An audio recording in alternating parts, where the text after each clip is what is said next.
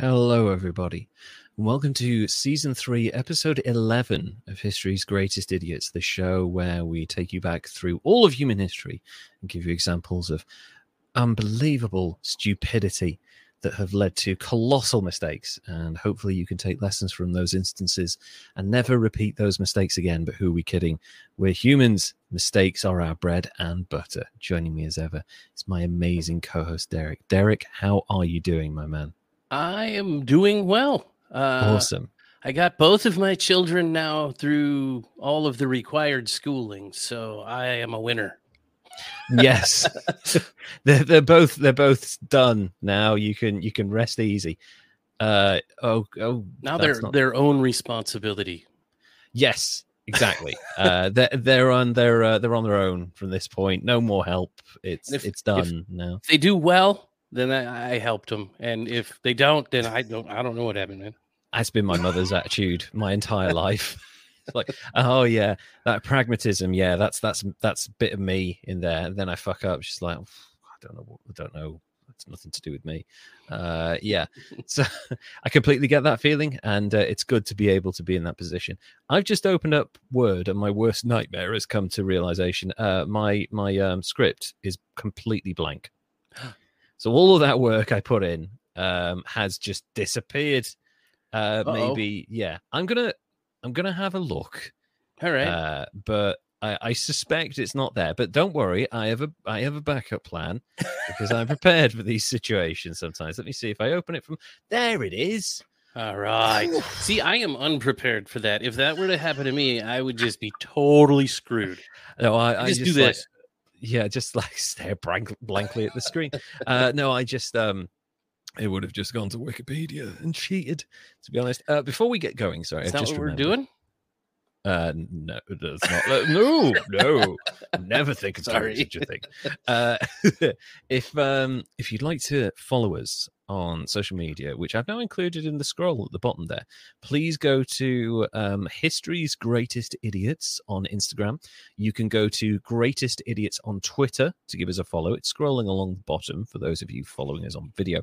You can go to patreon.com/History's Greatest Idiots and sling us some money. It would be really welcome right now because Derek and I are in somewhat of an interesting period in our lives, I think it'd be fair to say, and we'd love to make this full time. And I'll be talking about a little bit more about the potential for that in a couple of minutes because I've just come back from a podcast trade show, the biggest podcast trade show in Europe, actually, which was cool. Oh, yeah. I've seen some shots on your story on Instagram. That's right. Yeah, including a fan that's going backwards. Yes, it was so cool. I'll tell you about it in a second. So I just finished with the socials. And also, if you go onto YouTube, you can find History's Greatest Idiots, every single episode we've ever done, uploaded in glorious 720p, maybe 1080p. I don't know. Probably in color. In color. It moves. That's about it. It's not a series of paintings that you have to interpret. It's not the Bayeux tapestry. So, yes, you will find our video on YouTube. Just search for History's Greatest Idiots and you will find us there. And, so back to this trade show. So a couple of stories I want to tell you. The podcast show in London, 2023. It was supposed to happen in 2020. Didn't happen because of COVID. 2021. I don't think it happened because of COVID as well. And then 2022 kind of started, but it was a little bit like stepped back a little bit, like it was smaller than it was supposed to be. This year was like kind of the big relaunch after 3 years in the kind of the wilderness, and it was amazing. There were like, I think it was over 1,000 people there at any one time. It was absolutely rammed with human beings. Stalls there like Sky and Acast and the BBC and just like a bunch of other independent organizations. Shaw were there with their microphones, and a bunch of other like suppliers and stuff. I had really interesting conversations with them. We'll get to that in a little minute. And I could have not fed myself all day, because you could just graze on sweets and treats, because every stall had their own like little sacrifices. And I got so many free things in kind of various stages. A couple of people gave me a bottle of water. Spotify were very nice to me. Spotify, thank you so much. They offered me sandwiches, and I felt really guilty. I was like, I'll just take an apple and some water, if you don't mind. So I a lovely bottle of water from Spotify. Thank you so much. And a bottle of water from a microphone manufacturer who I will be talking to in the not too distant future. Really interesting products from them. And then I went to Riverside, who produce excellent recording software, kind of similar to what we use in StreamYard, but slightly different interface. I got about 8 microphone covers free of charge from them, just because. Nice. Really nice conversation. And then I had a really long conversation with Heil, who are a microphone company that have been producing products since the 1960s. Their first big clients were like The Who and like I think Led Zeppelin and people and the Mamas and Papas and stuff like that. Their microphones were used by a bunch of pop stars, and then it kind of went, as things went on, it became a bit of a legendary broadcast microphone. They all of the Bloomberg podcasts now use Heil exclusively. And I was having a really good chat with this guy who was like I can't remember if he was CTO. Anyway, really lovely chat, and we did it through microphones, so I felt like I was on a podcast. And I was talking about, the low end's really good on this one, and he was like, "What do you think of this one?" And I was like, "That's kind of a bit more varied. That's probably more aimed towards a female voice." And he was like, "That's exactly what it's aimed for." And yeah, I was talking about how we're trying to improve in my day job, how I'm trying to improve my clients' audio setup and stuff like that. And then at the end of the conversation, he was like, "Do you want this microphone?" I was like, "What?" He was like, "Yeah, I've promised this one to someone else, but do you want this microphone?" And I was like, "Isn't that like $350 worth of microphone?" He's like, "Yeah, do you want it?" And I was like, "Fuck yes, I want that microphone."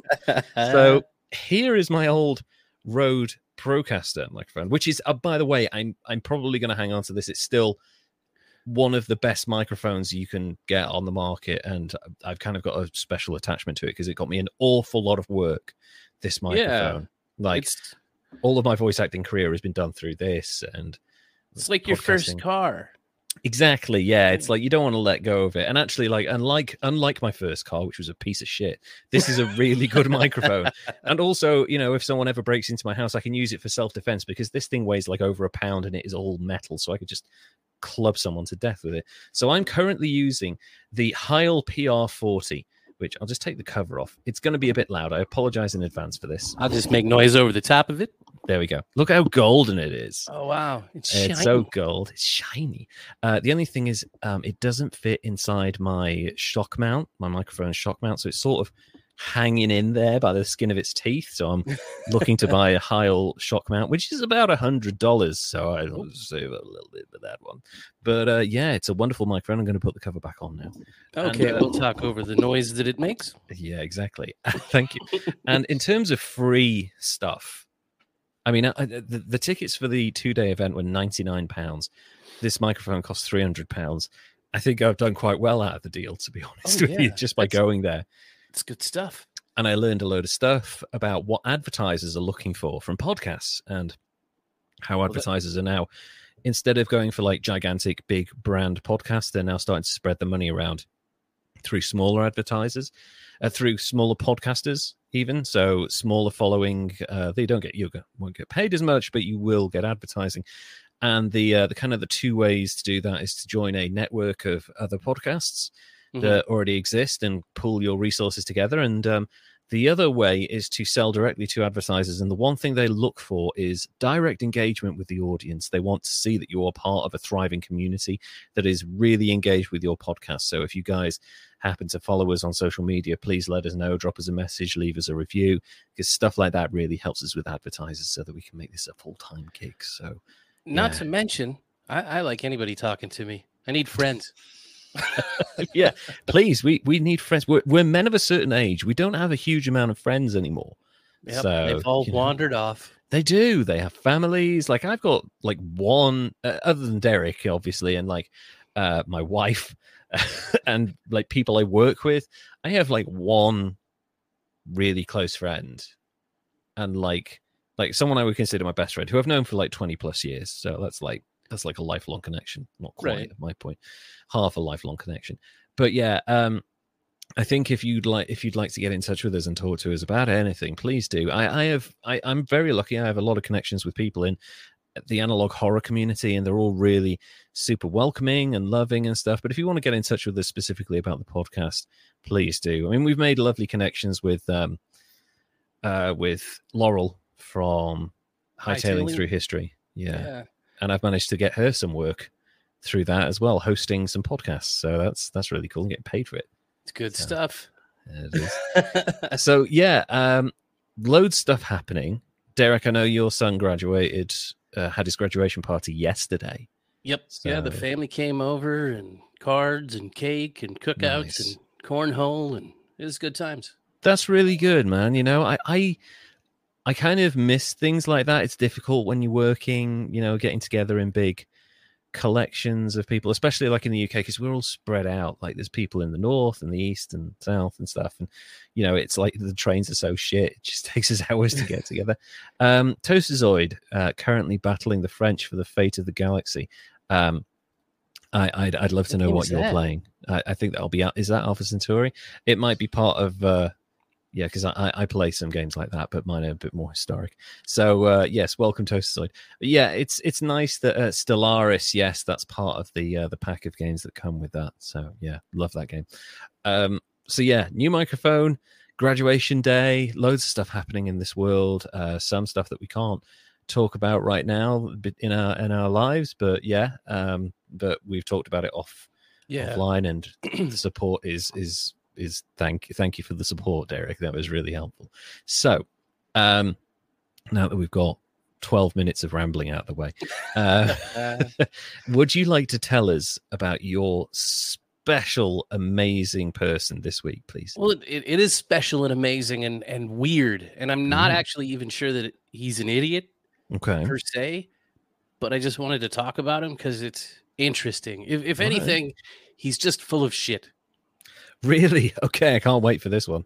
And the weird thing is most of the information that you can get out there is stuff that he put out by himself. He had put out for him.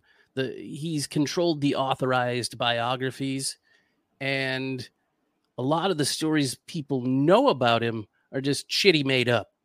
Wow. And so I'm going to present that, and I'm going to present some of the stuff where it debunks or proves that he was full of it. And this might be the first time. I'm not even sure if any of it's real or not, other than that what he did still exists.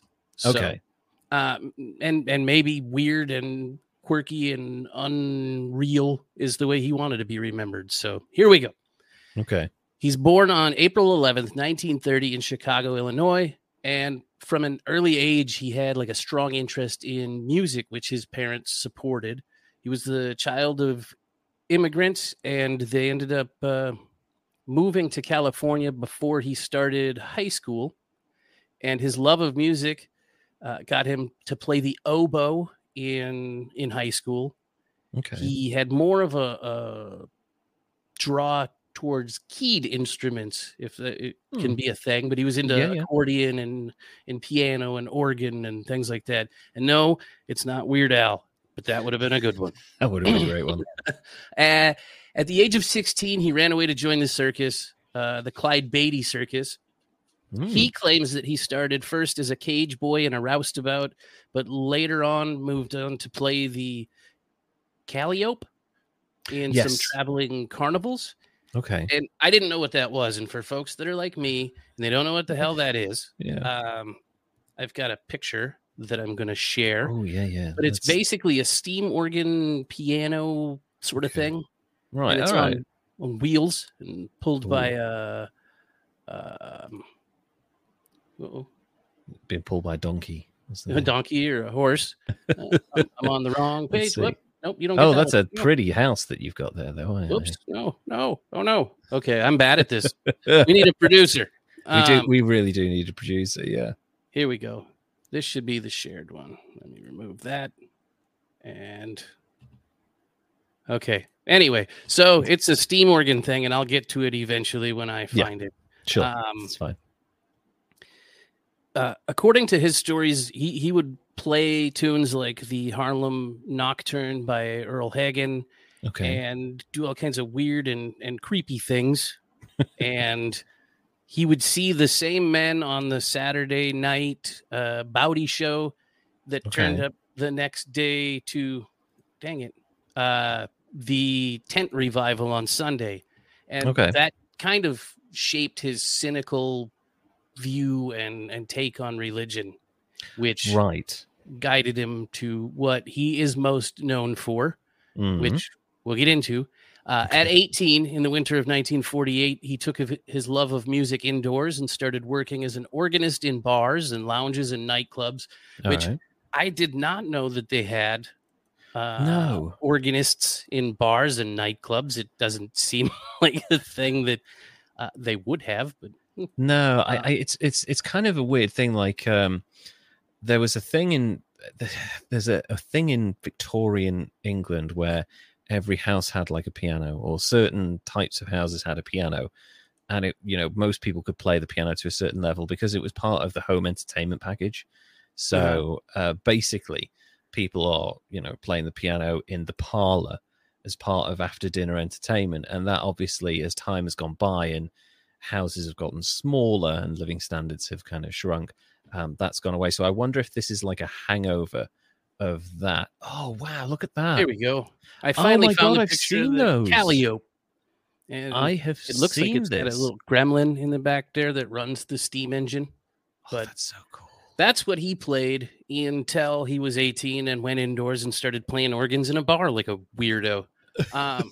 While playing organ for bars, he also says that he had a brief affair with a little unknown person at the time, goes by the name now that people know of Marilyn Monroe. Well, she was a burlesque dancer at the Mayan Theater. Okay. Problem with the story is, according to the Mayan Theater manager and people that know Marilyn Monroe, she never worked at the Mayan Theater, and the venue never was used for burlesque shows. So, so first line of bullshit. Yeah, he's selling some sizzle here. Yeah, it's just one in many string of tall tales or whoppers that were strung along by this gentleman, the charismatic Howard Stanton LaVey, also known as Anton Sanzor LaVey, the founder of the Church of Satan and the religion known as Satanism. Okay, right, yes. Yep. Let's see. I got a picture of him for those that are watching again. Yes. Those of you who are joining us live, thank you so much. I'm aware of the Church of Satan.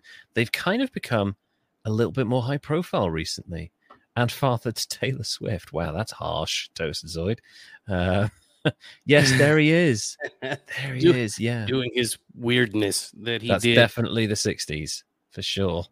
My God. So we've got it for those of you listening. We had a picture of a man dressed as Satan standing over a blonde woman who sat on the floor with a petrified-looking stuffed tiger holding like a crystal skull, and on the table there's another crystal skull, and there's a rock wall background going on, probably a shag pal carpet under there. It's the most 60s occult thing you've ever seen in your life. And that, dude, for real, it's basically what you think of when you think of 60s occult weird stuff. Exactly. Okay, now I lost where I was. Anyway, so he started the Church of Satan and Satanism, and he wrote a few books to go along with the whole thing. The Satanic Bible, super original name. The Satanic Rituals, because you got to have rituals or it wouldn't be interesting, I don't think. And all kinds of other Satan-based books he was writing. And, now that you know who I'm talking to, let's jump back into his biography a little bit. He moved to San Francisco in the 50s and met a woman named Carol Lansing. Okay. They were married the following year when she was 15 years old. Okay. Shortly afterwards, she gave birth to LaVey's first daughter, Carla LaVey, born in 1952. Right. And around that same time, there was a little thing called the Korean War going on. Yeah. So in order to avoid being drafted for that, he studied criminology at the City College in San Francisco and got a job as a photographer for the San Francisco Police Department, where he actually worked for 3 years before he had this brilliant idea. And he thought, hey, I should dabble in becoming a psychic investigator. Maybe that's what he was doing there in that picture before, which it's totally something you can do, right? It's something you can claim you do, for sure. I'm not casting aspersions on people from the psychic world, but this isn't like a TBS show. This isn't like I died for 30 seconds and now I can speak to the dead and I'm a detective as well. It's not, that doesn't happen in real life. So are you sure? No, I'm never sure. But let's go with maybe. Maybe it could be, perhaps. Maybe. So he dodges the draft. He's full of shit. I mean, he's being a psychic investigator. Sorry. And in 1960, he gets divorced from Carol because he became involved with another woman, Diane Haggerty. I think I said that right. Okay. Hegarty. Okay. And though Diane and LaVey actually were never married, she was his companion for 24 years and mothered his second child, Xena Warrior Princess Galatea Shrek. I don't even know if that's right. What the fuck? Xena Galaxy Shrek. Xena Galaxy Shrek. I mean, that's like Frank Zappa levels of cruel child naming right there. Jesus. It's totally not right. I made all of that up, but not just the name part. It's Xena Galatea Shrek. It's SCHRECK. Yes, just straight up Shrek. Yep. Anyway, so she's born in 1963, and he raises her up.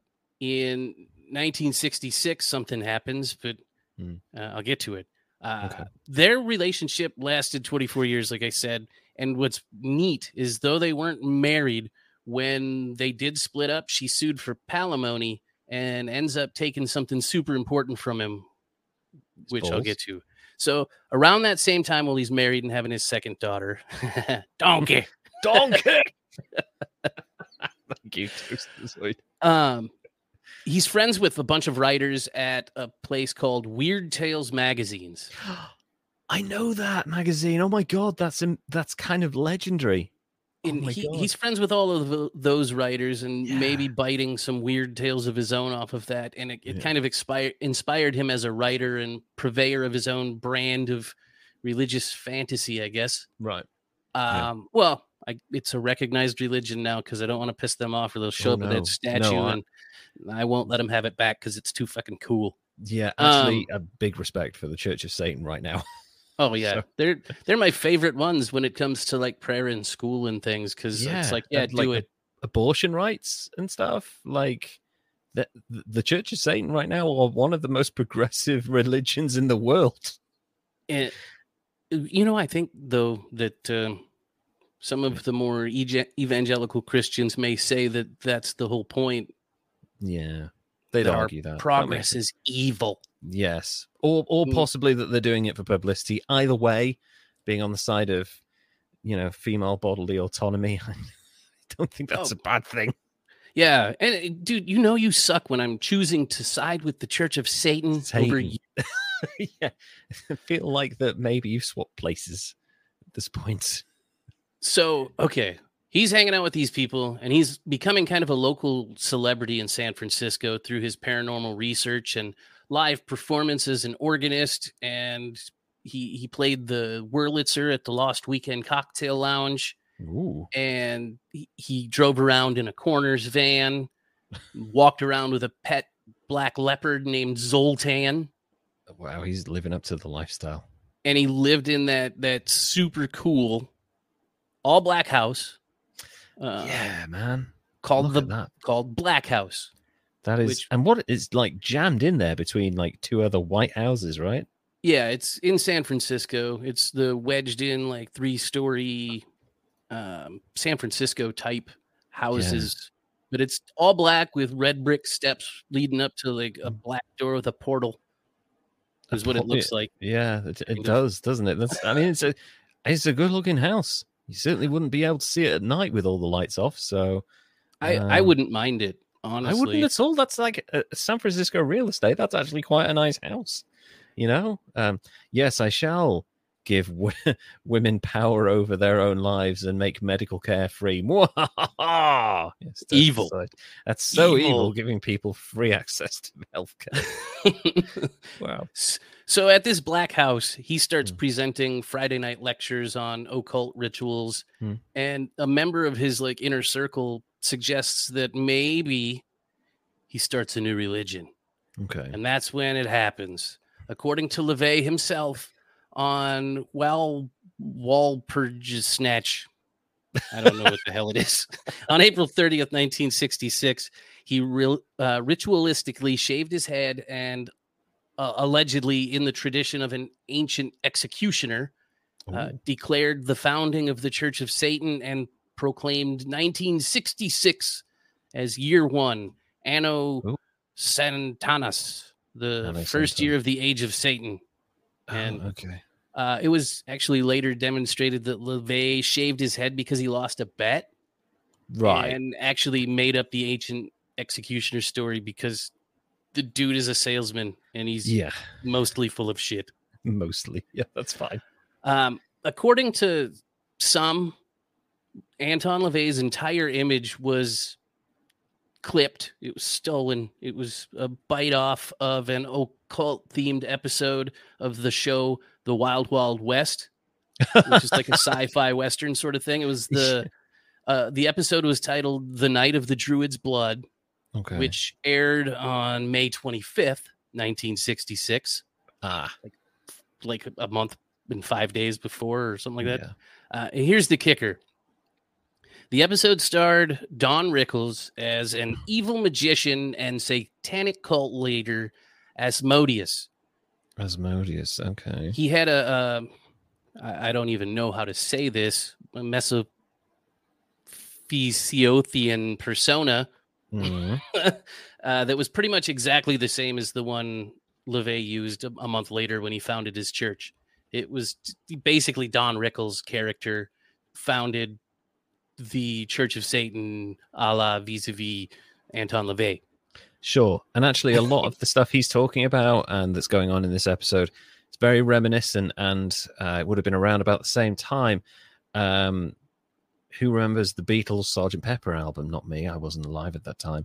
The cover art came out in 1967, but there was a big kind of, the occult was coming back again with the hippie movement, and there was a big focus on Aleister Crowley, who we may do in this podcast because he is a fucking horrible human being. But Aleister Crowley also shaved his head and kind of talked about stuff like this: do as thou wilt or want, or whatever it is. Right. So there's definitely influences of previous occultists going on, and like secret societies in this like quite commercialized American version, which is really, really interesting, because obviously there is American occult stuff going back, hundreds of years, way back. We like occults and cults. So there's definitely like a modern take on like traditional occultist themes here. It's really cool. I just find it funny that he based his character on like a comedic sort of character. I mean, it's Don Rickles, for God's sake. Don Rickles, of course. And also the Wild Wild West. This is not to get sidetracked. If you ever get a chance to watch the truly horrific film version of that, starring Will Smith and what's his name? Oh, that's gone from my mind now. The guy that played Dave in that President movie, I think. Yeah. I can't remember his name either. Oh, that's so annoying. I always said Chevy Chase, but that's not right. He married Phoebe Cates. Lucky bastard. Yeah. And also a British actor. Times. Yeah. There's and also like the British actor and director Kenneth Branagh is like chewing the scenery in that. And also it was famously produced by John Peters, who approached Kevin Smith about directing the relaunched Superman film, which eventually became the 2006 Superman film. And he was like, 3 things. We're doing a Superman film. 3 things. You can't fly. Don't want to see him flying. Nah. 2, can't have a cape. Don't want to see him wearing a cape. That's ridiculous. And 3, at the end of the film, he's got to fight a giant spider. He's like, why the hell do you want him to fight a giant spider? He's like, do you know anything about spiders? No. Spiders, the most terrifying, the most deadly animal in the animal kingdom. And he was like, okay, all right. Anyway, it never came about, the Superman film. And Kevin Smith stayed in touch with this weird man, John Peters, who started out as Barbara Streisand's hairdresser. That's how he became a big-time Hollywood producer. Wow. Because he did a good job on hair, and he has a perfectly coiffed head of hair. It's amazing. And Kevin Smith said he came to my premiere to Chasing Amy. So I felt obliged to go to his premiere, which was the Wild Wild West remake. Yeah, now I got that song stuck in my head, though. Wild Wild West. And, of course, he said he was sitting through the film and thinking, my God, this is a piece of shit. This is a terrible film. And then all of a sudden, out of nowhere, giant mechanical spider in the final scene. Oh, dude hates spiders. He hates or he wants a giant spider in his film, and he got it. He finally got it in one of the worst films for years. If you're going to put it somewhere, just put it anywhere in the worst film. Just put it in there. We got Kenneth Branagh. Have him ride a giant spider, for God's sake. There you go. Yeah, sorry. I just wanted to bring that out there. Giant spider. Sorry. Okay. Please carry on. It's all good. Well, back to the Satanistness. Oh, sorry. There's an alternate history novel where the USA takes the place of the Soviet Union in world history, with Al Capone replacing Joseph Stalin and Aleister Crowley replacing Rasputin. Man, I want to read that book. That would be weird. That sounds fucking amazing. Holy shit. Yes, please. Aleister Crowley is Rasputin. That works. Sorry, carry on with your occultist. Yeah, the other occultist over here, Aleister Crowley, in 1960. No, crap. Now I got it. It's Anton LaVey. I forget who I'm talking about. Anton LaVey, 1967, following a satanic wedding that he officiated. He was dubbed the Black Pope by the media, and coverage kind of really started to kick off for him and his Church of Satan. And not all of the hype was bad. It was kind of a few tongue-in-cheek sort of stories here and there, but most of it wasn't great. They were sensationalizing and embellishing on, well, kind of like his own stories, just making shit up and making it scary and putting some sizzle on it and let's sell some advertising. Back in the USSA. That's amazing. A great book, yeah. That's a great name. It's a great name. I have to read that now. Where's it? Oh yeah, so he officiates this wedding and they're covering him in the stuff, and people are shocked reading in the Los Angeles Times and the San Francisco Chronicle that this man is also performing the first satanic baptism in history for his own 3-year-old daughter, Xena. You remember Shrek? Dedicating her to Satan and the left-hand path, which apparently people that are left-handed are evil. Yeah, that's right. Yes, of course they are. That's the thing. The ritualistic ceremony was recorded and actually released on the Satanic Mass LP, which I didn't know was a thing, but now I've got to find. Yeah. Also on that album, some satanic funerals and other fun things that I had no idea were a thing. But no, that sounds amazing. In the late 60s and early 70s, he just kind of threw together the mishmash of ideological influences from Nietzsche and Ayn Rand and Sure. social Darwinism, and kind of came up with his own Church of Satan, where he wrote the Satanic Bible was actually a bunch of essays that he wrote that were reworked excerpts from Ragnar Redbeard's Might is Right. And then it kind of concluded with a Satanized version of John Dee's Enochian Keys. And so he's also a little bit of a stealer of ideas. When he can't make up his own bullshit, he steals somebody else's bullshit. Yeah, it's the Andrew Lloyd Webber of organized religion. His book that I mentioned, The Satanic Rituals, actually included some ritual drawings that really resembled some H.P. Lovecraft sort of stuff. Right. Okay.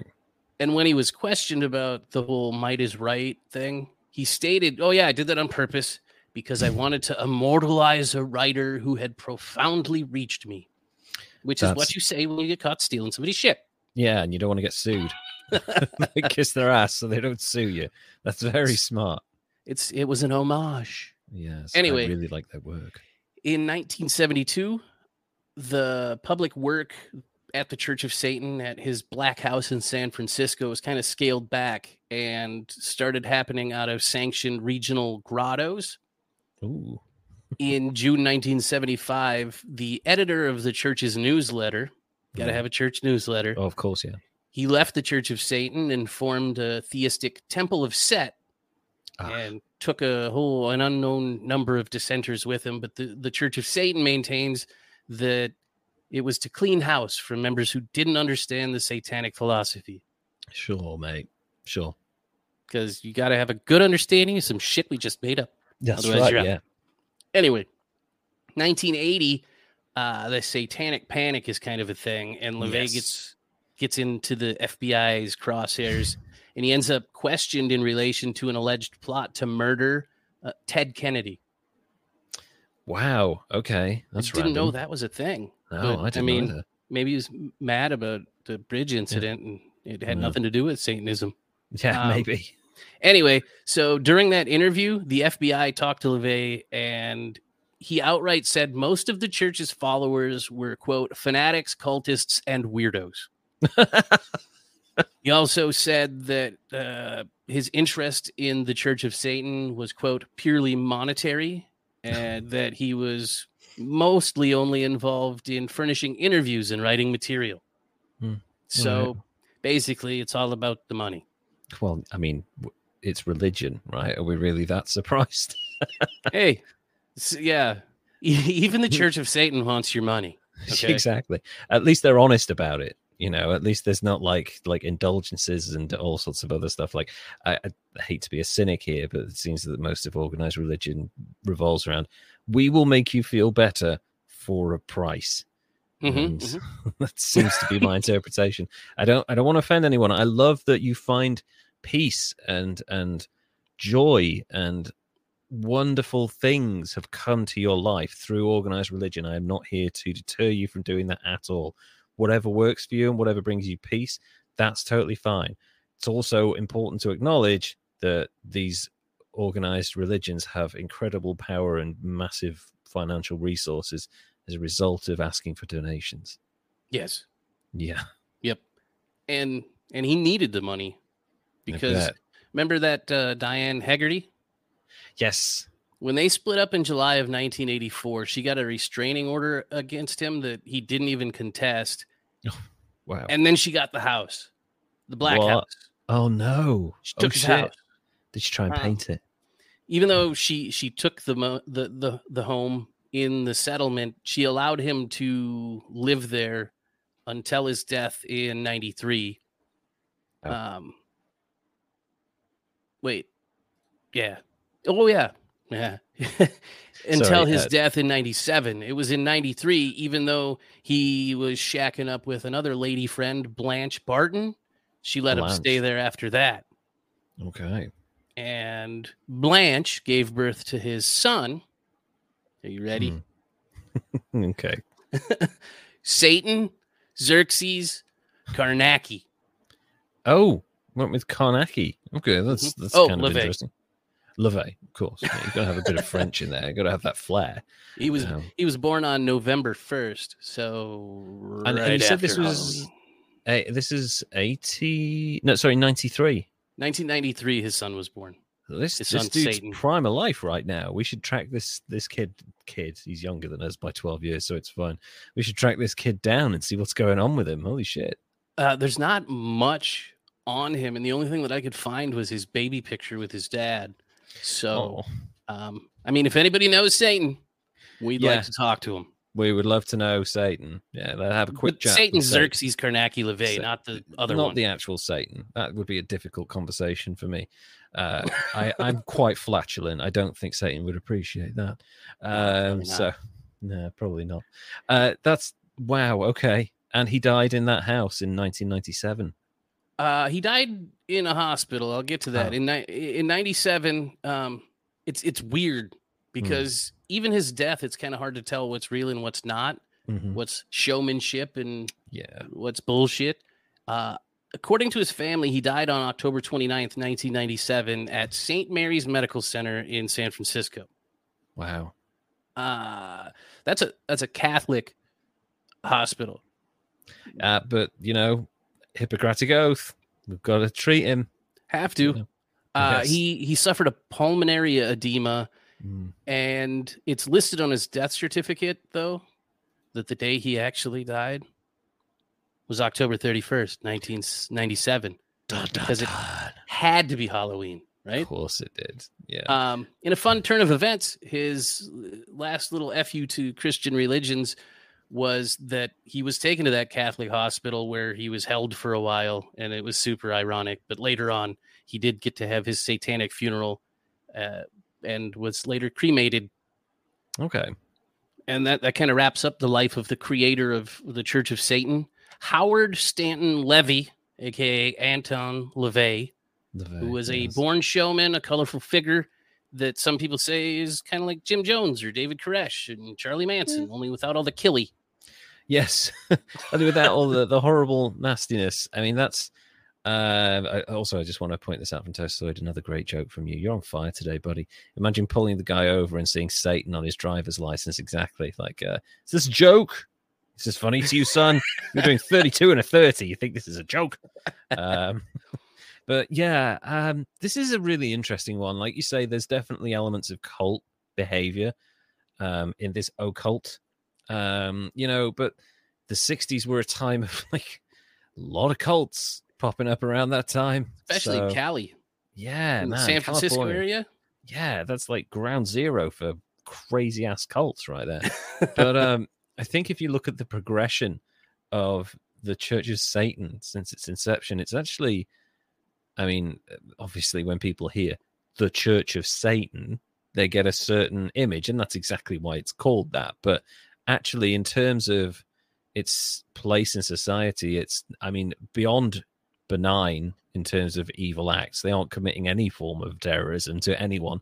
And actually, that for the most part, they seem pretty good people, I have to say the Church of Satan, for all that I've learned in this, is much less icky to me than a lot of other organized religions and philosophies. Sure. And it actually seems like their philosophies and ideas are more closely observed and practiced than some others that just kind of say the words and show up on Sundays.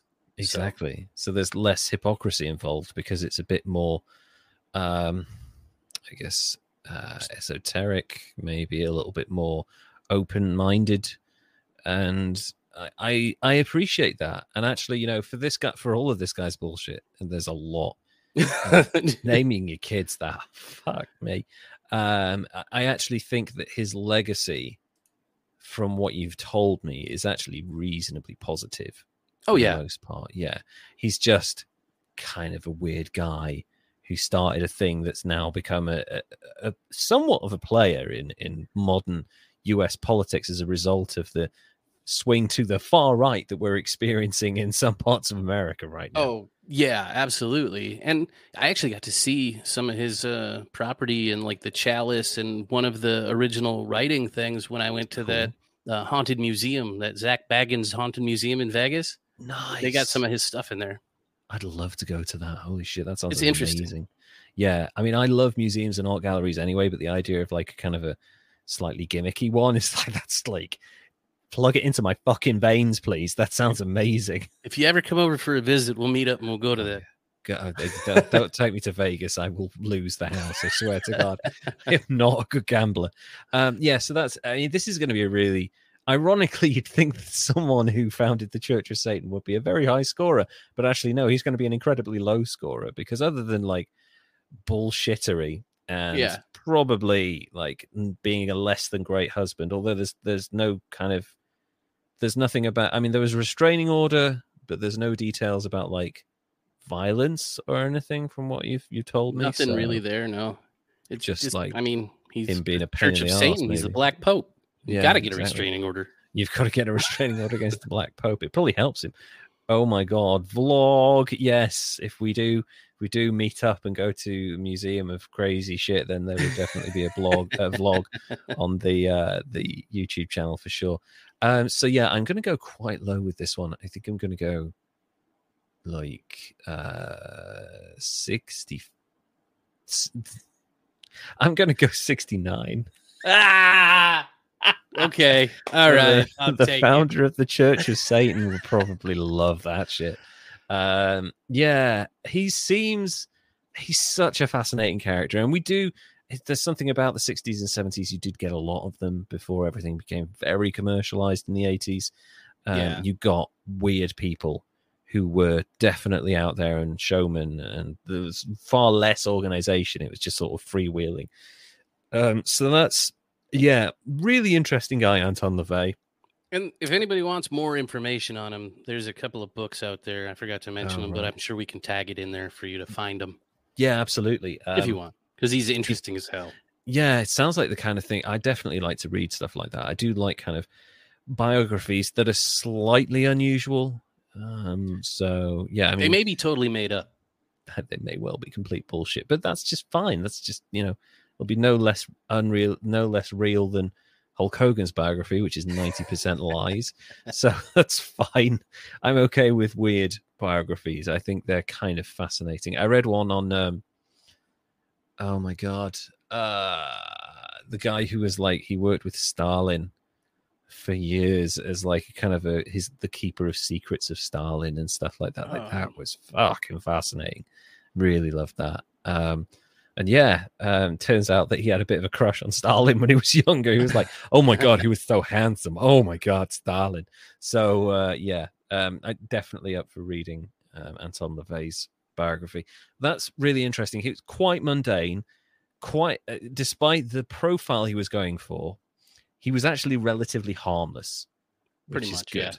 So as a kind of a wonderful segue, which you're not supposed to mention really, I'd like to go from someone who projected an aura of menace to accomplish their ends, but was actually maybe, quite mundane and not so threatening, to someone who chose a life of danger and tried to present themselves as a dangerous, reckless individual, but was actually so fucking bad at it that they ended up kind of influencing the world around them in a really interesting way. So I'd like to tell you the story of Stede Bonnet, the dumbest pirate who's ever fucking lived. That sounds really familiar. We'll get to why in a minute. Yeah. All right. Stede Bonnet was born in 1688 as he was christened at Christ Church Parish on 29th of July, 1688. His parents, Edward and Sarah Bonnet, owned an estate of over 400 acres, 160 hectares, southeast of Bridgetown in Barbados, which was bequeathed to Bonnet upon his father's death in 1694. So his father died when he was 6 years old, maybe 5 years old. So that's a bad start.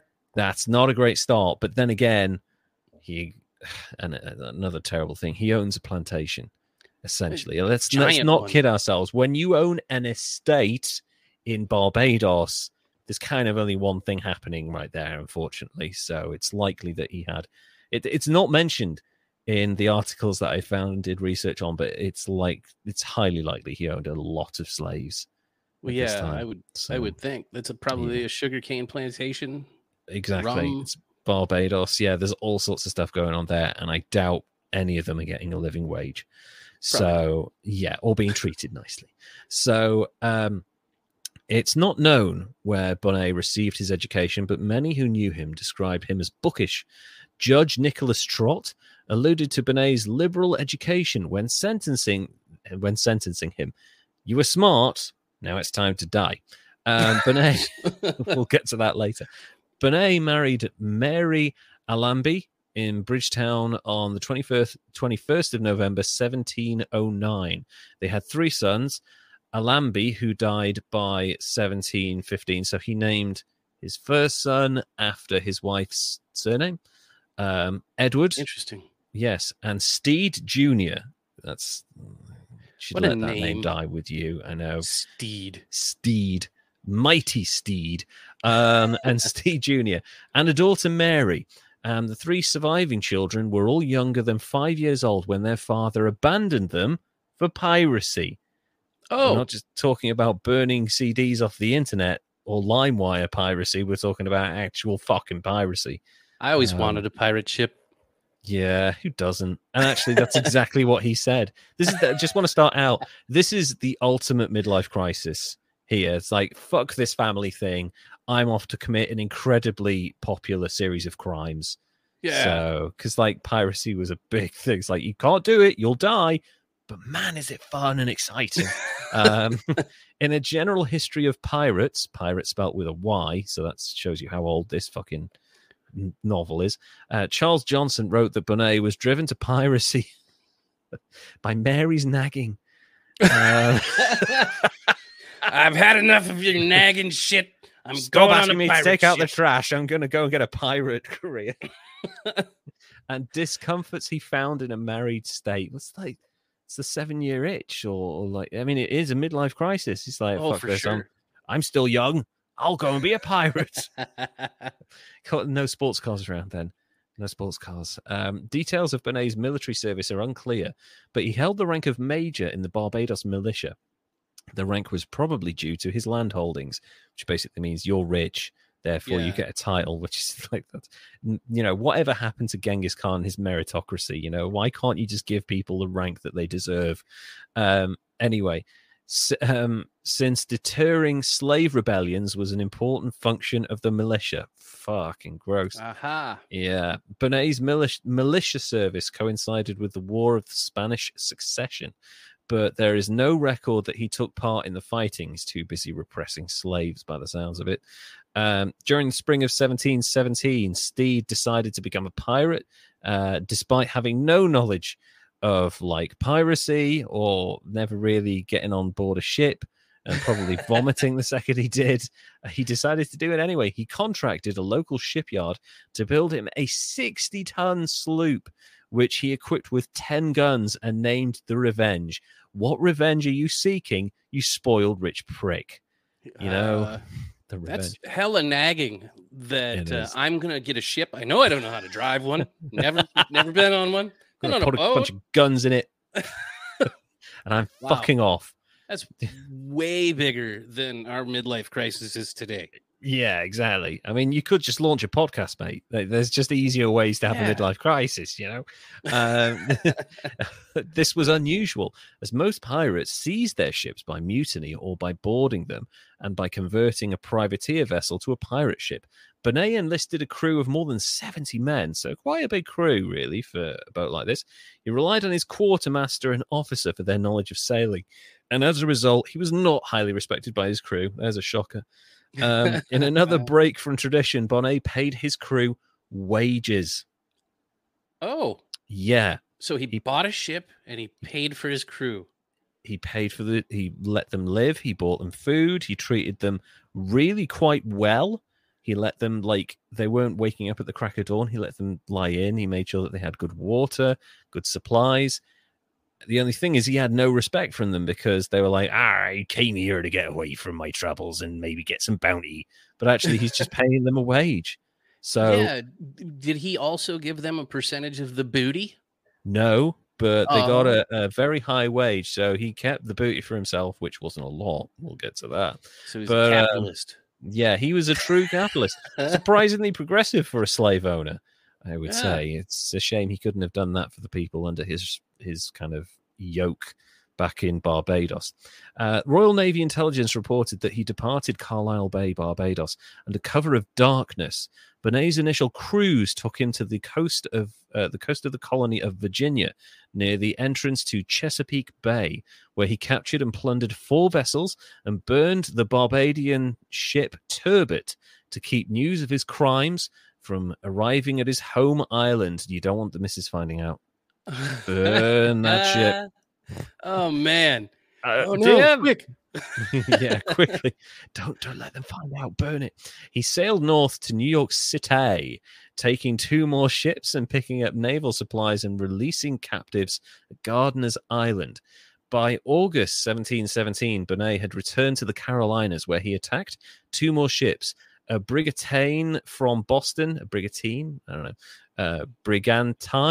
Boston, and a Barbadian sloop. Again, he doesn't want anyone finding out about his career, does he? Right? Don't tell my wife. Please You're don't tell her. fire. I still want to go back to my land, possibly. He stripped the brigantine, but brought the cargo-filled Barbadian sloop to an inlet off North Carolina to use for careening and repairing the Revenge. So basically, you strip it for parts at that point. So After the even though he doesn't know what he's doing a pretty good job so far. He's doing all right, isn't he? Must be easy to be a pirate when you got money. Well, yeah, apparently it must be easy to do anything when you've got money, really, isn't it? After the Barbadian sloop tackle was used to careen the Revenge, the ship was dismantled for timber and the remains were burned. See, there's no IKEA, no Home Depot back then. You couldn't just be like, excuse me, this Ekerdalen table, can I use it to repair the mast? No, you just take another ship and use bits of it to repair your own. Smart. Really? Yeah, that's sensible. In September 1717, Bonnet set course for Nassau, which was an infamous pirate den on the island of New Providence in the Bahamas. En route, he encountered, fought, and escaped from a Spanish man of war.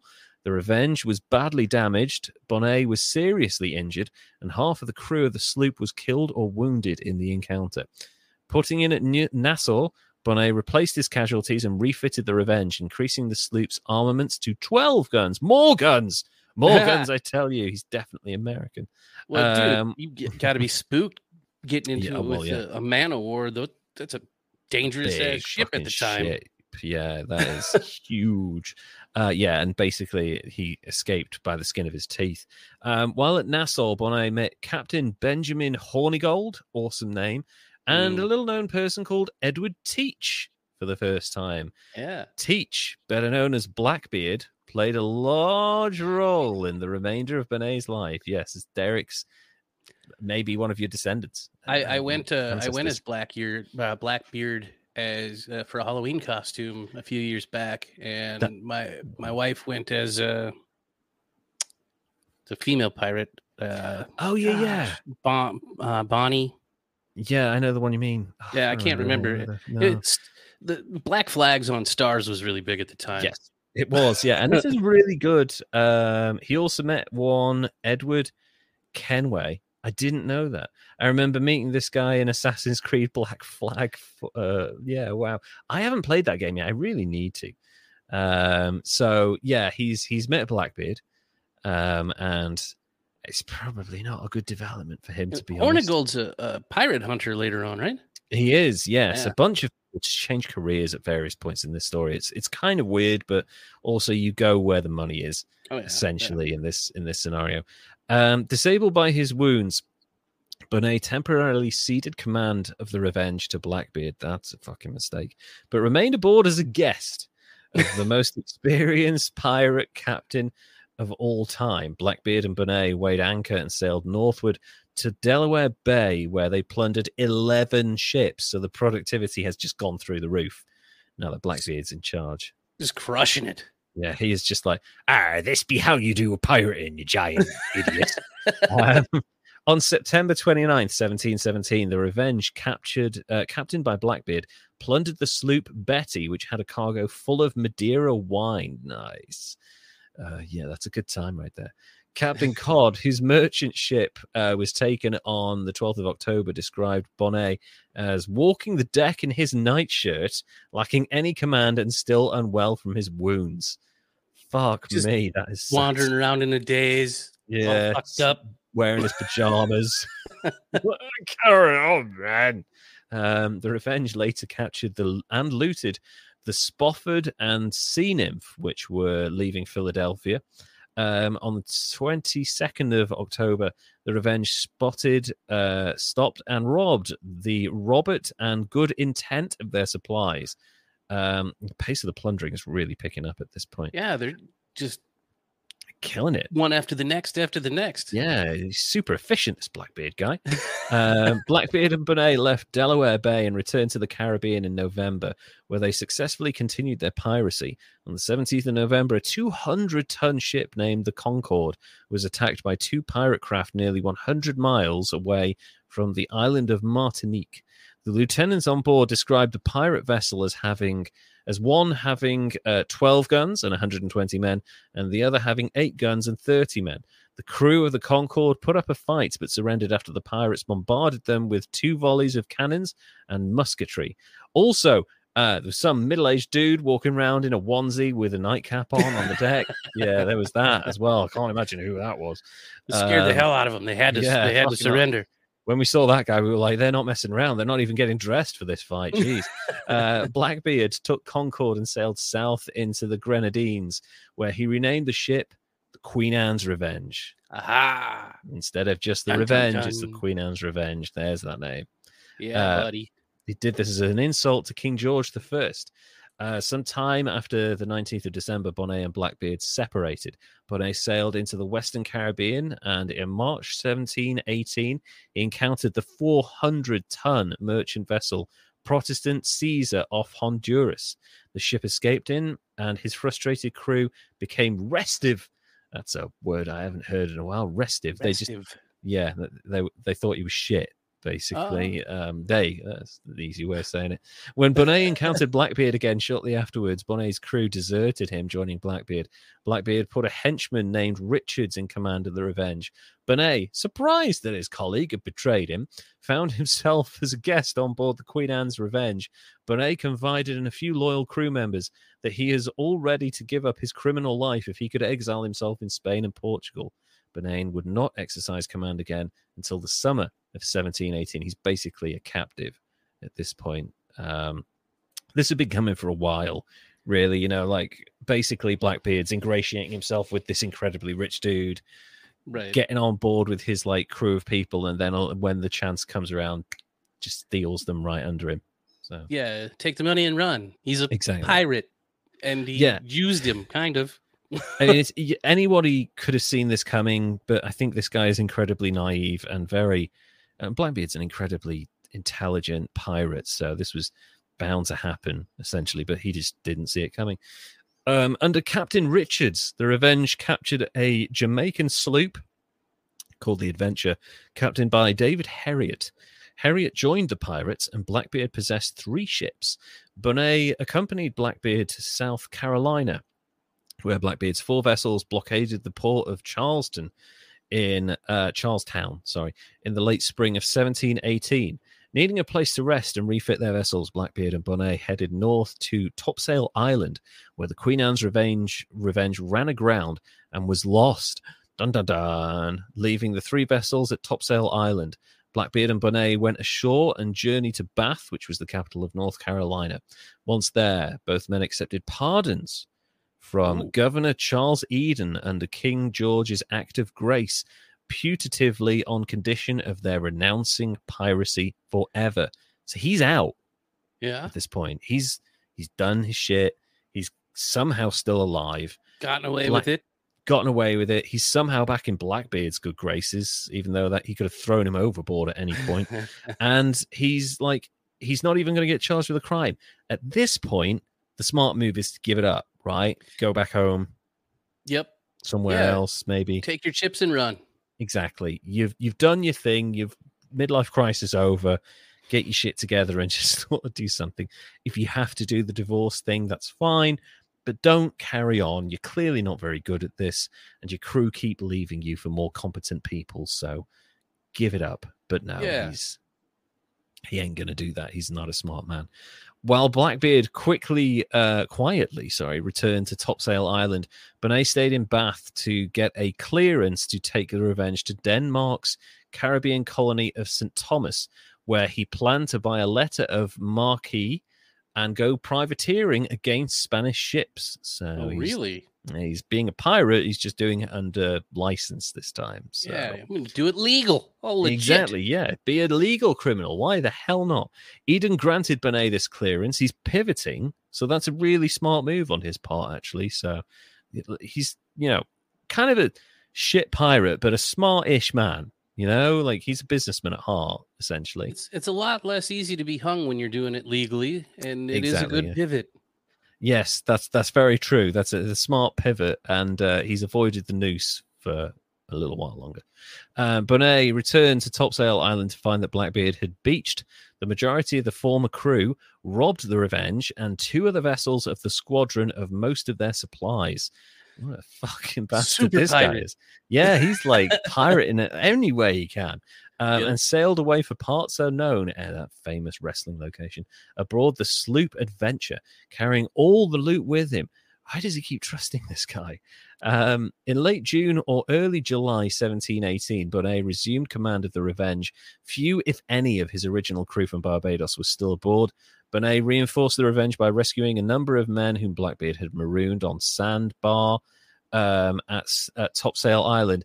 So it's like, either go and crew for this idiot or slow agonizing death. Yeah. Crew of this idiot, slow agonizing death. And the funny thing is, not all of them wanted to go. No. They didn't. A lot of them decided to stay. Shortly after Bonnet resumed command, the crew of a bumboat told him that Blackbeard was moored in Ocracoke Inlet. Okay. I don't know where that is. Bonnet set sail at once to hunt down his treacherous ex-confederate, but could not find him, and Bonnet never met Blackbeard again. He was running scared, clearly. Yeah. Get away from this Bonnet guy. He's got it out for me. He might even capture me. Sure. Although Bonnet apparently never discarded his hopes of reaching St. Thomas and getting his letter of marque, 2 pressing problems tempted him back into piracy. First, Blackbeard had stolen the food and supplies he and his men needed to subsist. One pirate testified at his first trial that no more than 10 or 11 barrels remained aboard the Revenge. You're going through like 2 or 3 of those a day, so that's not very long. Second, St. Thomas was in the midst of the Atlantic hurricane, which would last until autumn. However, returning to freebooting meant nullifying Bonnet's pardon, so he's kind of fucked. History will say they were just friends. I think I know where you're going with that, Toastoid, and we'll get to that a little bit later as well. Hoping to preserve his pardon, Bonnet adopted the alias Captain Thomas and changed the Revenge's name to the Royal James. That'll fool them. Yeah, this guy with a fake mustache walking around in his pajamas. It's not me. Fucking hell. The name Royal James that Bonnet conferred on his sloop was presumably a reference to the younger Prince James Stuart, and may suggest that Bonnet or his men had Jacobite sympathies. One of Bonnet's prisoners further reported that witnessing Bonnet's men drinking to the health of the old pretender and wishing to see him king of the English nation. So there's politics going into this piracy thing now. Okay. It's kind of amazing. Bonnet further tried to disguise, I beg your pardon, his return to piracy by engaging in a pretense of trade with the next 2 vessels he robbed. Soon after, Bonnet quit the charade of trading and reverted to naked piracy. I really hope that's not literal. He's lost the nightshirt. The nightshirt and the nightcap is gone. Just running around naked. He's got no respect, so why the hell not, In July 1718, he cruised north to Delaware Bay, pillaging another 11 vessels. He's getting quite good at this now. For a dude that started out not knowing what he was doing, just running away from his wife. Yeah. Yeah. That's a good point by Toasterzoid. Bonnet was the only capitalist pirates. It was the only capitalist pirate in a world full of socialist ones. That's very true. Here you go, boys. Have a little bit of this, and there's some universal healthcare thrown in there as well. Did they have healthcare aboard the Queen Anne's I Revenge? think it's just pulling things out at that point, isn't it? That's the healthcare. You need a bit of alcohol. That'll numb the pain. So he cruised to Delaware Bay, pillaging another 11 vessels. He took several prisoners, some of whom joined his crew. So he's actually becoming somewhat persuasive now. Maybe he's built up a name for himself. People are actually joining his crew. Again, it's not much of an option, though, is it? You can go below deck and live in a fucking cell for a few months, or you can join my crew. So I guess it's not that great. While Bonnet set loose most of his prizes after looting them, he retained control of the last two ships he captured, the sloops Francis and Fortune. On the 1st of August, 1718, the Royal James and the two captured sloops sailed southward from Delaware Bay. The captured sloops lagged behind, and Bonnet threatened to sink them if they did not stay closer. During the passage, Bonnet and his crew divided their loot into shares of about 10 or 11 pounds and distributed them amongst themselves. This is the only time Bonnet is known to have practiced the piracy custom, and it suggested he had by then abandoned his unorthodox approach of paying regular wages to his crew. Booty all round. Dude, pirate on salary is just the dumbest idea ever. So isn't it? That's not, oh my God, I can't wait to be a pirate. I get a regular income. Oh, they pay my taxes for me. I don't even have to do it myself. Oh, they've got this great pension plan. Oh, I can't wait to be a pirate. The pirate pension. The pirate pension.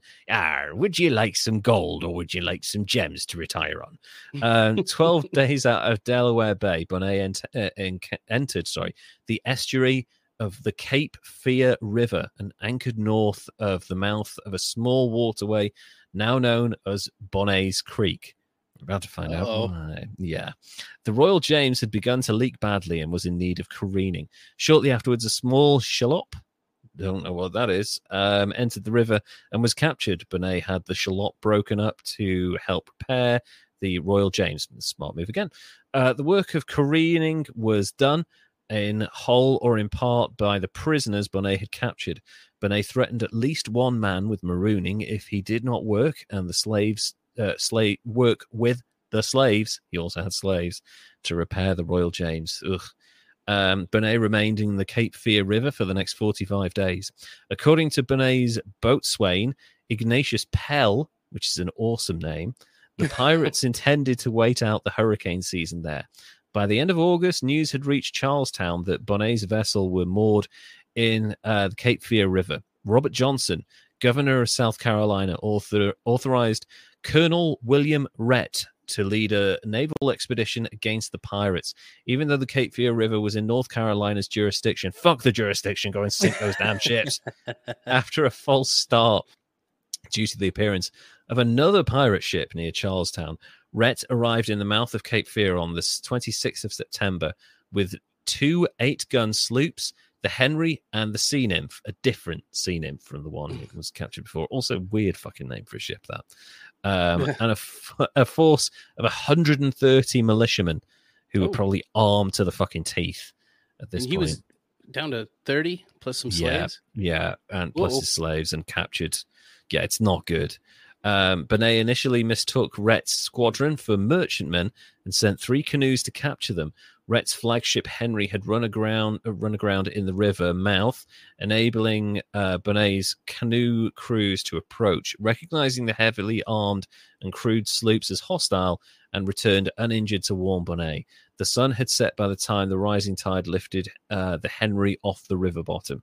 The 46 pirates, so it's 46, I guess that, and then including slaves as well, were scattered among the 3 sloops. During the night, Bonnet brought all of them aboard the Royal James and planned to fight his way out of the sea in the morning rather than risk the Cape Fear's river narrow channels in the dark. I wonder how this will go. It's not good. Yeah. Bonnet also wrote a letter to Governor Johnson threatening to burn all of the ships in Charleston Harbor. That's not a very good threat, mate. It's not going to work. Yeah. I mean, you have 1 ship and 45 crewmen. That's the nuclear option when you don't have a nuke. I will wipe everyone off the face of this earth. Yeah, sure, buddy. At daybreak on the 27th of September, 1718, Bonnet set sail towards Rhett's forces, and all 3 sloops opened fire, initiating the Battle of Cape Fear River. That's a fucking awesome name, that, man. Yeah, it is. Although every time you say Cape Fear, I think of the Stephen King. So yeah. Is it Stephen? The films, the remake with Robert De Niro. And, yeah. That's, yeah. I don't know who wrote it now. No, I don't either. It was a remake of like a 50s one with like Gary Cooper. I don't think that's right. But yeah, Cape Fear. If you get a chance to watch Cape Fear, either of them, original or the Robert De Niro 90s remake, watch them. They are fucking great films. So the 2 South Carolina sloops split up in an effort to bracket the Royal James. Not sure what that is either. Bonnet tried to avoid the trap by steering the Royal James close to the river's western shore, but ran aground again in the process. Oopsie. Rhett's closing sloops also ran aground, leaving only the Henry and Ranger of the Royal James, just a bunch of smelly, dumb fucking sailors shooting each other at this point because they can't fucking water, land. Like they can't tell the difference. The battle was a stalemate for the next 5 or 6 hours. Fuck me, that must have been annoying. Yeah, with all the participants immobilized. So, we'll get you first. No, we'll get you. Just like backwards and forwards for 5 or 6 hours. And that's why it took so long, is because they had to keep reloading. Yeah, and exactly. They were yelling, yeah. fighting. Yeah. I'm coming to get you. Bullet coming your way. And it's just like a little tiny Derringer bullet.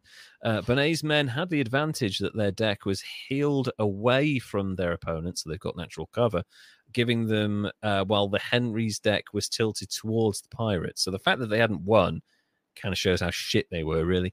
Rhett's men were exposed to punishing musket fire, but not many of them died. Bonnet's forces suffered 12 casualties, while killing 10 and wounding 14 of Rhett's 70-man crew. So land ho, yeah, they what does a pirate call a prostitute? A land ho. I like that. That's good, buddy. That's a good one. Nice one, Toasty Boy. Nice. He's here all week. Tip your waitresses. So basically some of the men died, but he's still got a lot more on his side, this Rhett guy. Most of Bonnet's men fought enthusiastically, challenging their enemies to board and fight hand to hand, and tying a knot in their flag as a mock signal to come aboard and render aid. So, yes, you brigands, how dare you? I challenge you. It's like the Conor McGregor of their day. It really is. Bonnet himself patrolled the deck with a pistol drawn, threatening to kill any pirate who faltered in the fight. Man, he's found his fucking gusto now. He's found his inner pirate finally. So now retreat means death? Pretty much, yeah. So from salary and good stuff to if you back off, I'm going to shoot you. Yeah, he's gone full USSR at this point. He's like, not even getting any weapons. I will shoot you. Nevertheless, some of the prisoners who had been forced to join the pirates' crew refused to fire on Rhett's men, and one narrowly escaped death at Bonnet's hands in the confusion of the engagement. I'd run too if I were this dude. The battle was ultimately decided when the rising tide lifted Rhett's sloop free, while temporarily leaving the Royal James stranded. Bonnet was left helpless, watching while the enemy vessels repaired their rigging and closed to board his paralyzed vessels. Outnumbered almost 3-1, Bonnet's men would have had little hope of winning a boarding action. Bonnet ordered his gunner, George Ross, to blow up the Royal James's powder magazine. Ross apparently attempted this, but was overruled by the remainder of the crew, who surrendered. They essentially mutinied at the last minute. He was going to blow us blow all up the fucking ship. Yeah, I can see why they no, we're not on board with this plan. Actually, that's a dumb idea, crazy dude. Shit. Yeah, Rhett arrested the pirates and returned to Charlestown with his prisoners on the 3rd of October, 1718. In Charlestown, Bonnet was separated from the bulk of his crew and held for 3 weeks, along with his boatswain Ignatius Pell and his sailing master David Heriot, at the home of Town Marshal Nathaniel Partridge. House arrest.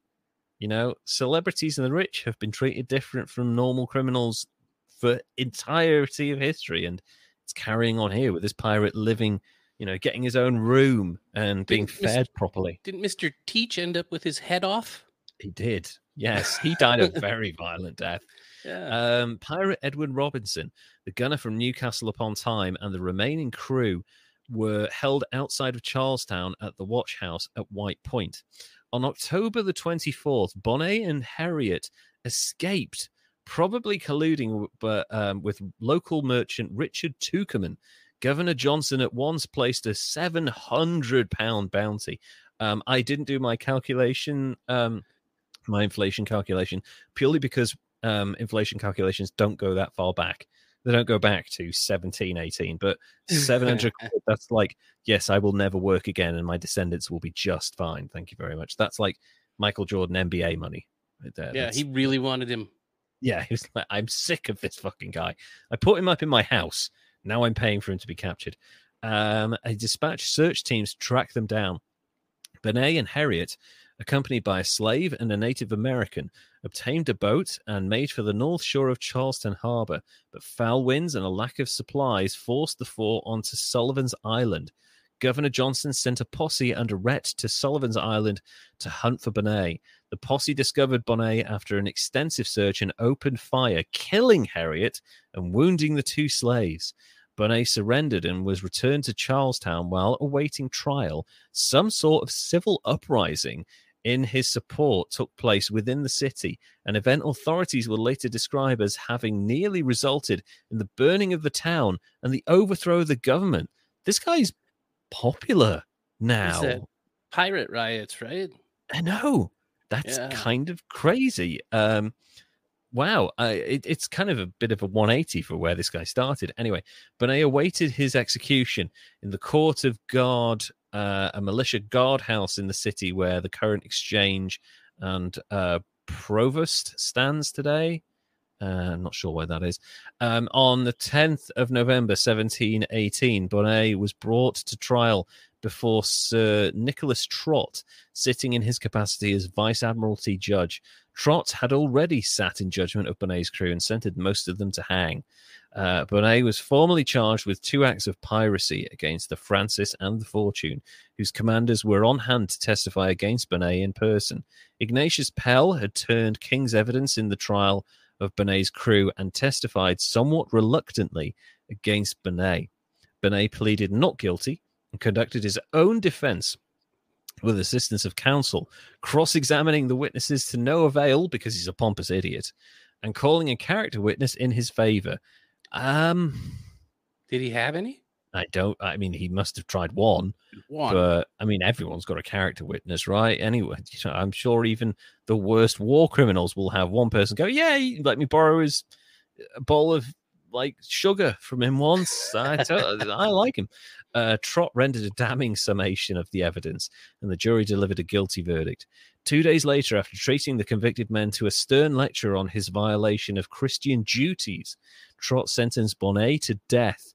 While awaiting his execution, Bonnet wrote to Governor Johnson, begging abjectly for clemency, promising to have his own arms and legs cut off as assurance that he would never again commit piracy. What the fuck, mate?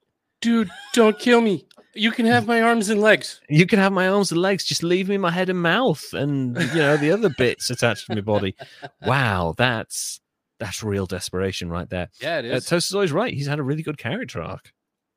For sure. And the only real in-depth that I've known about him before this is the super fictionalized and sensationalized and mixed up Black Sails, which is super awesome, though.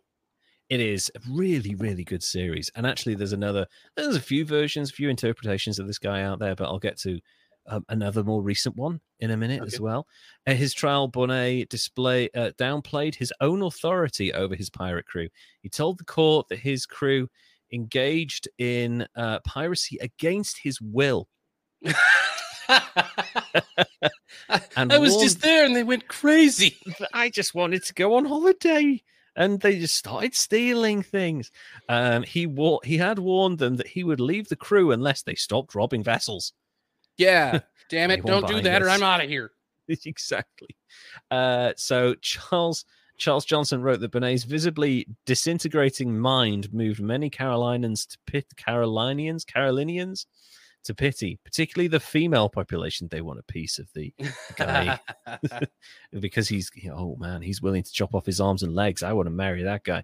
On London papers later reported that the governor delayed his execution 7 times. Man, that's like, just get it over with at that point. That's just felt bad for him. Yeah, I guess so. Maybe it was his form of torture because he's like, oh yeah, you're gonna evade me so many times, I'm gonna make you wait for it. Exactly. Yeah. I mean, I guess that kind of works. That's horrible, but yeah, it is potentially what happened. So he also further stated that he'd been asleep during the capture of the sloop Francis. The court did not accept these protestations. Boatswainman Ignatius Pell testified that Bonnet's quartermaster, Robert Tucker, had more power than Bonnet. A powerful quartermaster appears to have been a common feature of pirate crews in the early modern era. I don't fucking buy it, and neither did the court, because Bonnet was eventually hanged at White Point Garden in Charlestown on the 10th of December, 1718. The period comedy television series Our Flag Means Death, created by David Jenkins, stars Rhys Darby as Stede Bonnet and Taika Waititi as Blackbeard. Okay. Jenkins depicts a romantic relationship between the two, which is really fucking hilarious. I love that. Because Bonnet's got like a whole wardrobe full, and he had a wardrobe full, like he's really a rich elaborate. He's just a rich guy. He's basically kind of like Liberace, only a pirate. He's got really elaborate clothes, and a lot of these guys are like not washing for weeks at a time. So, see, little known fact: 90% of being a good pirate is costuming. Yeah, apparently that's the case. You got to look the part. You've got to look the part, and you've got to act the part. But he didn't do either. He just like walked around in his nightgown and smelled good. So that's Stede Bonnet. Probably the dumbest pirate ever. I would say probably one of the least successful in terms of like his legacy is terrible. You know, a lot of pirates are either feared or seen as vicious. He's seen as like something as a failure. It's kind of a joke. He's a joke of a pirate. Yeah, and the fact that like Taika Waititi and like David Jenkins saw his story and they're like, oh, this would make for a great comedy. Like that kind of speaks wonders really for this. So that's Stede Bonnet. Thoughts on this foppish midlife crisis pirate guy? Unfortunately, because of the good character arc, I kind of like him. I do kind of like him. He did develop, but still, he gets extra high idiot points for saying, I was just there and they randomly, spontaneously became pirates. They started committing crimes. I slept through. The battle was raging and, I drank a little bit of the wine that we stole.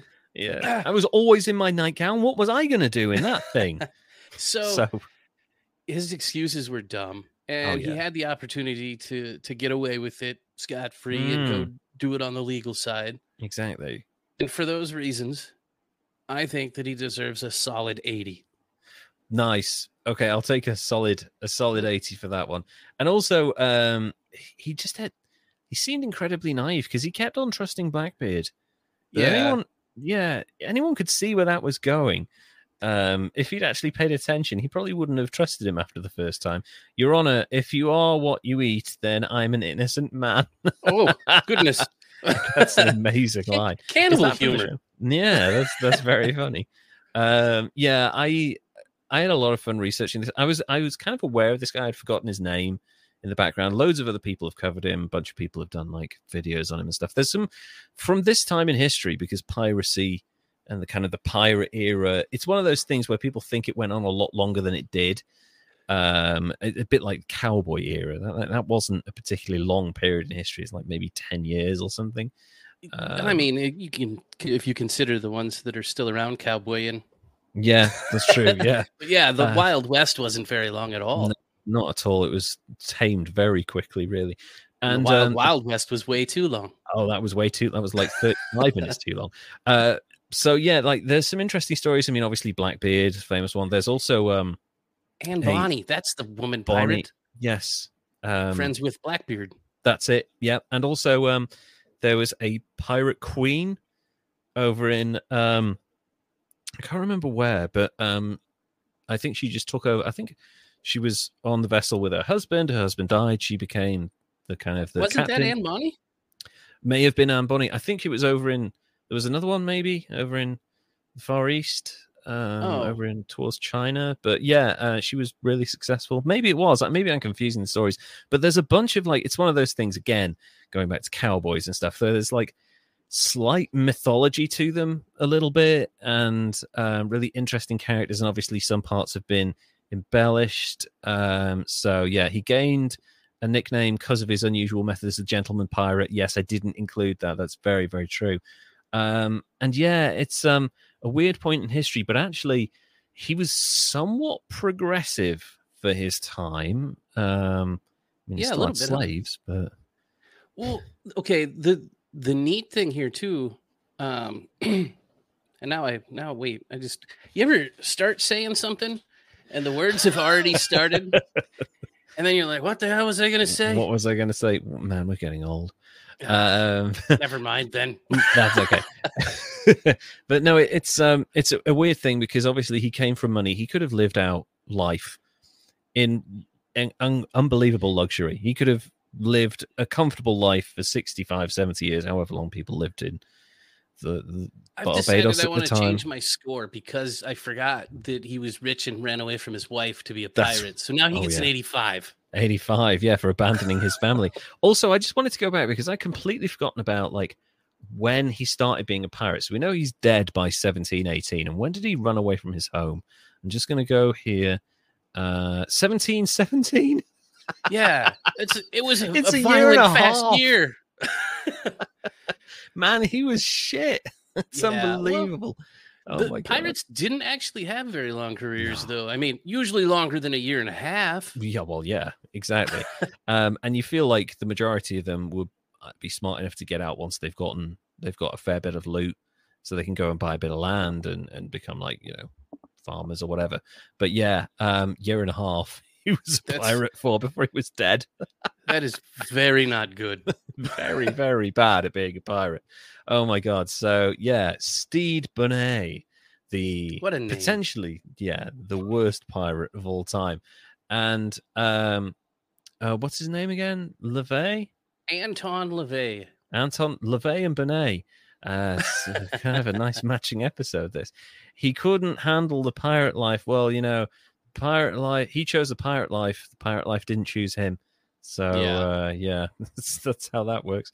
So yeah, kind of two people who essentially in this moment kind of they inferred more than they could actually do. You know, there was a menace. They wanted to be seen as like menacing and slightly frightening and intense and all this, but actually both of them kind of one of them was either, you know, just a normal guy playing up to it, or another guy was a rich normal guy playing up to it. So yeah, kind of a bit of both, really. Real common theme here, though. Amazing costumes. Amazing costumes for sure. And actually, if I wonder if they'd swapped costumes. I wonder if they'd been taken even more seriously if you've got the guy who is from the Church of Satan dressing up as a really dandy pirate, and then you've got the captain of a vessel dressing up as Satan. I feel like maybe there would have been a little bit different reaction to that, but that could have worked. Well, nobody's going to be as scared as they were of the naked pirate. The naked piracy, which I don't think meant what it. No, that was more a poor fun to choice think of words on the part of the writer for that one. I would not have gone with naked piracy, because that's like, maybe ancient Greece. Maybe there were naked pirates back then. But I don't know. So there we go. So Anton LaVey gets a 69, dude, and Stede Bonnet gets an 85 for being a shit pirate and an even worse husband. So yeah, that's our show. I had a lot of fun researching this because I was aware of the story, but not all of the details. But yeah, it's kind of funny. Church of Satan stuff. I'm really pleased you did that. It was really interesting. I wasn't sure, like, how everybody would like it or how you would like it. Just because, like, I mean, I don't even know if he necessarily fits per se. Perhaps why he got such a low score. I just wanted to talk about him. No, and that's so. Yeah, and that's totally fine. Like, you know, we don't always do this to kind of highlight like tremendously evil stupidity stuff. Like sometimes it's just really interesting stories, I mean, there are some obvious ones like Elizabeth Holmes is an example of someone who, what did you think was going to happen? But actually the reason why I covered Malachi Love Robinson was because, like, who the fuck fakes being a doctor at 17 years old and then like carries on doing it till they're in prison? Yeah. So, again and again. Exactly. And in many ways, that's kind of similar to Charles Bonnet. It's like, I'm going to be a pirate now. It's not how that works, actually. So you can try if you want, but fake it till you make it. Yeah. Until or you get hung. You get taken to the noose and you're left hanging. So that's our show for this week. Thank you so much, everyone, for tuning in. Thank you to Toastoid for being with us again. This will be... by the time you guys are seeing this, it'll probably be out. The reason we're recording this so early is because a little bit of a holiday for me here, and by proxy for Derek as well. There's no need to do any research for a while, but I'm going for a well-deserved holiday on Anglesey, and I'm looking forward to it. And this episode will be coming out kind of at the beginning of June. So we'll see you then, to the people listening to it then. If you want to follow us on social media, please go to Instagram and follow us at History's Greatest Idiots. If you want to follow us on Twitter, go to @Greatest Idiots on Twitter. And if you would like to go to patreon.com/History's Greatest Idiots, you can sling us some money, get yourself some merch. Free merch when you sign up, actually. And a bunch of awesome behind the scenes stuff, your name read out, all sorts of perks, which I've again forgotten to read up on, but that's because I was in London for the last week. Derek, would you like to say goodbye, please? Goodbye, everybody. Goodbye, and we will see you again very soon. Take care now. Bye.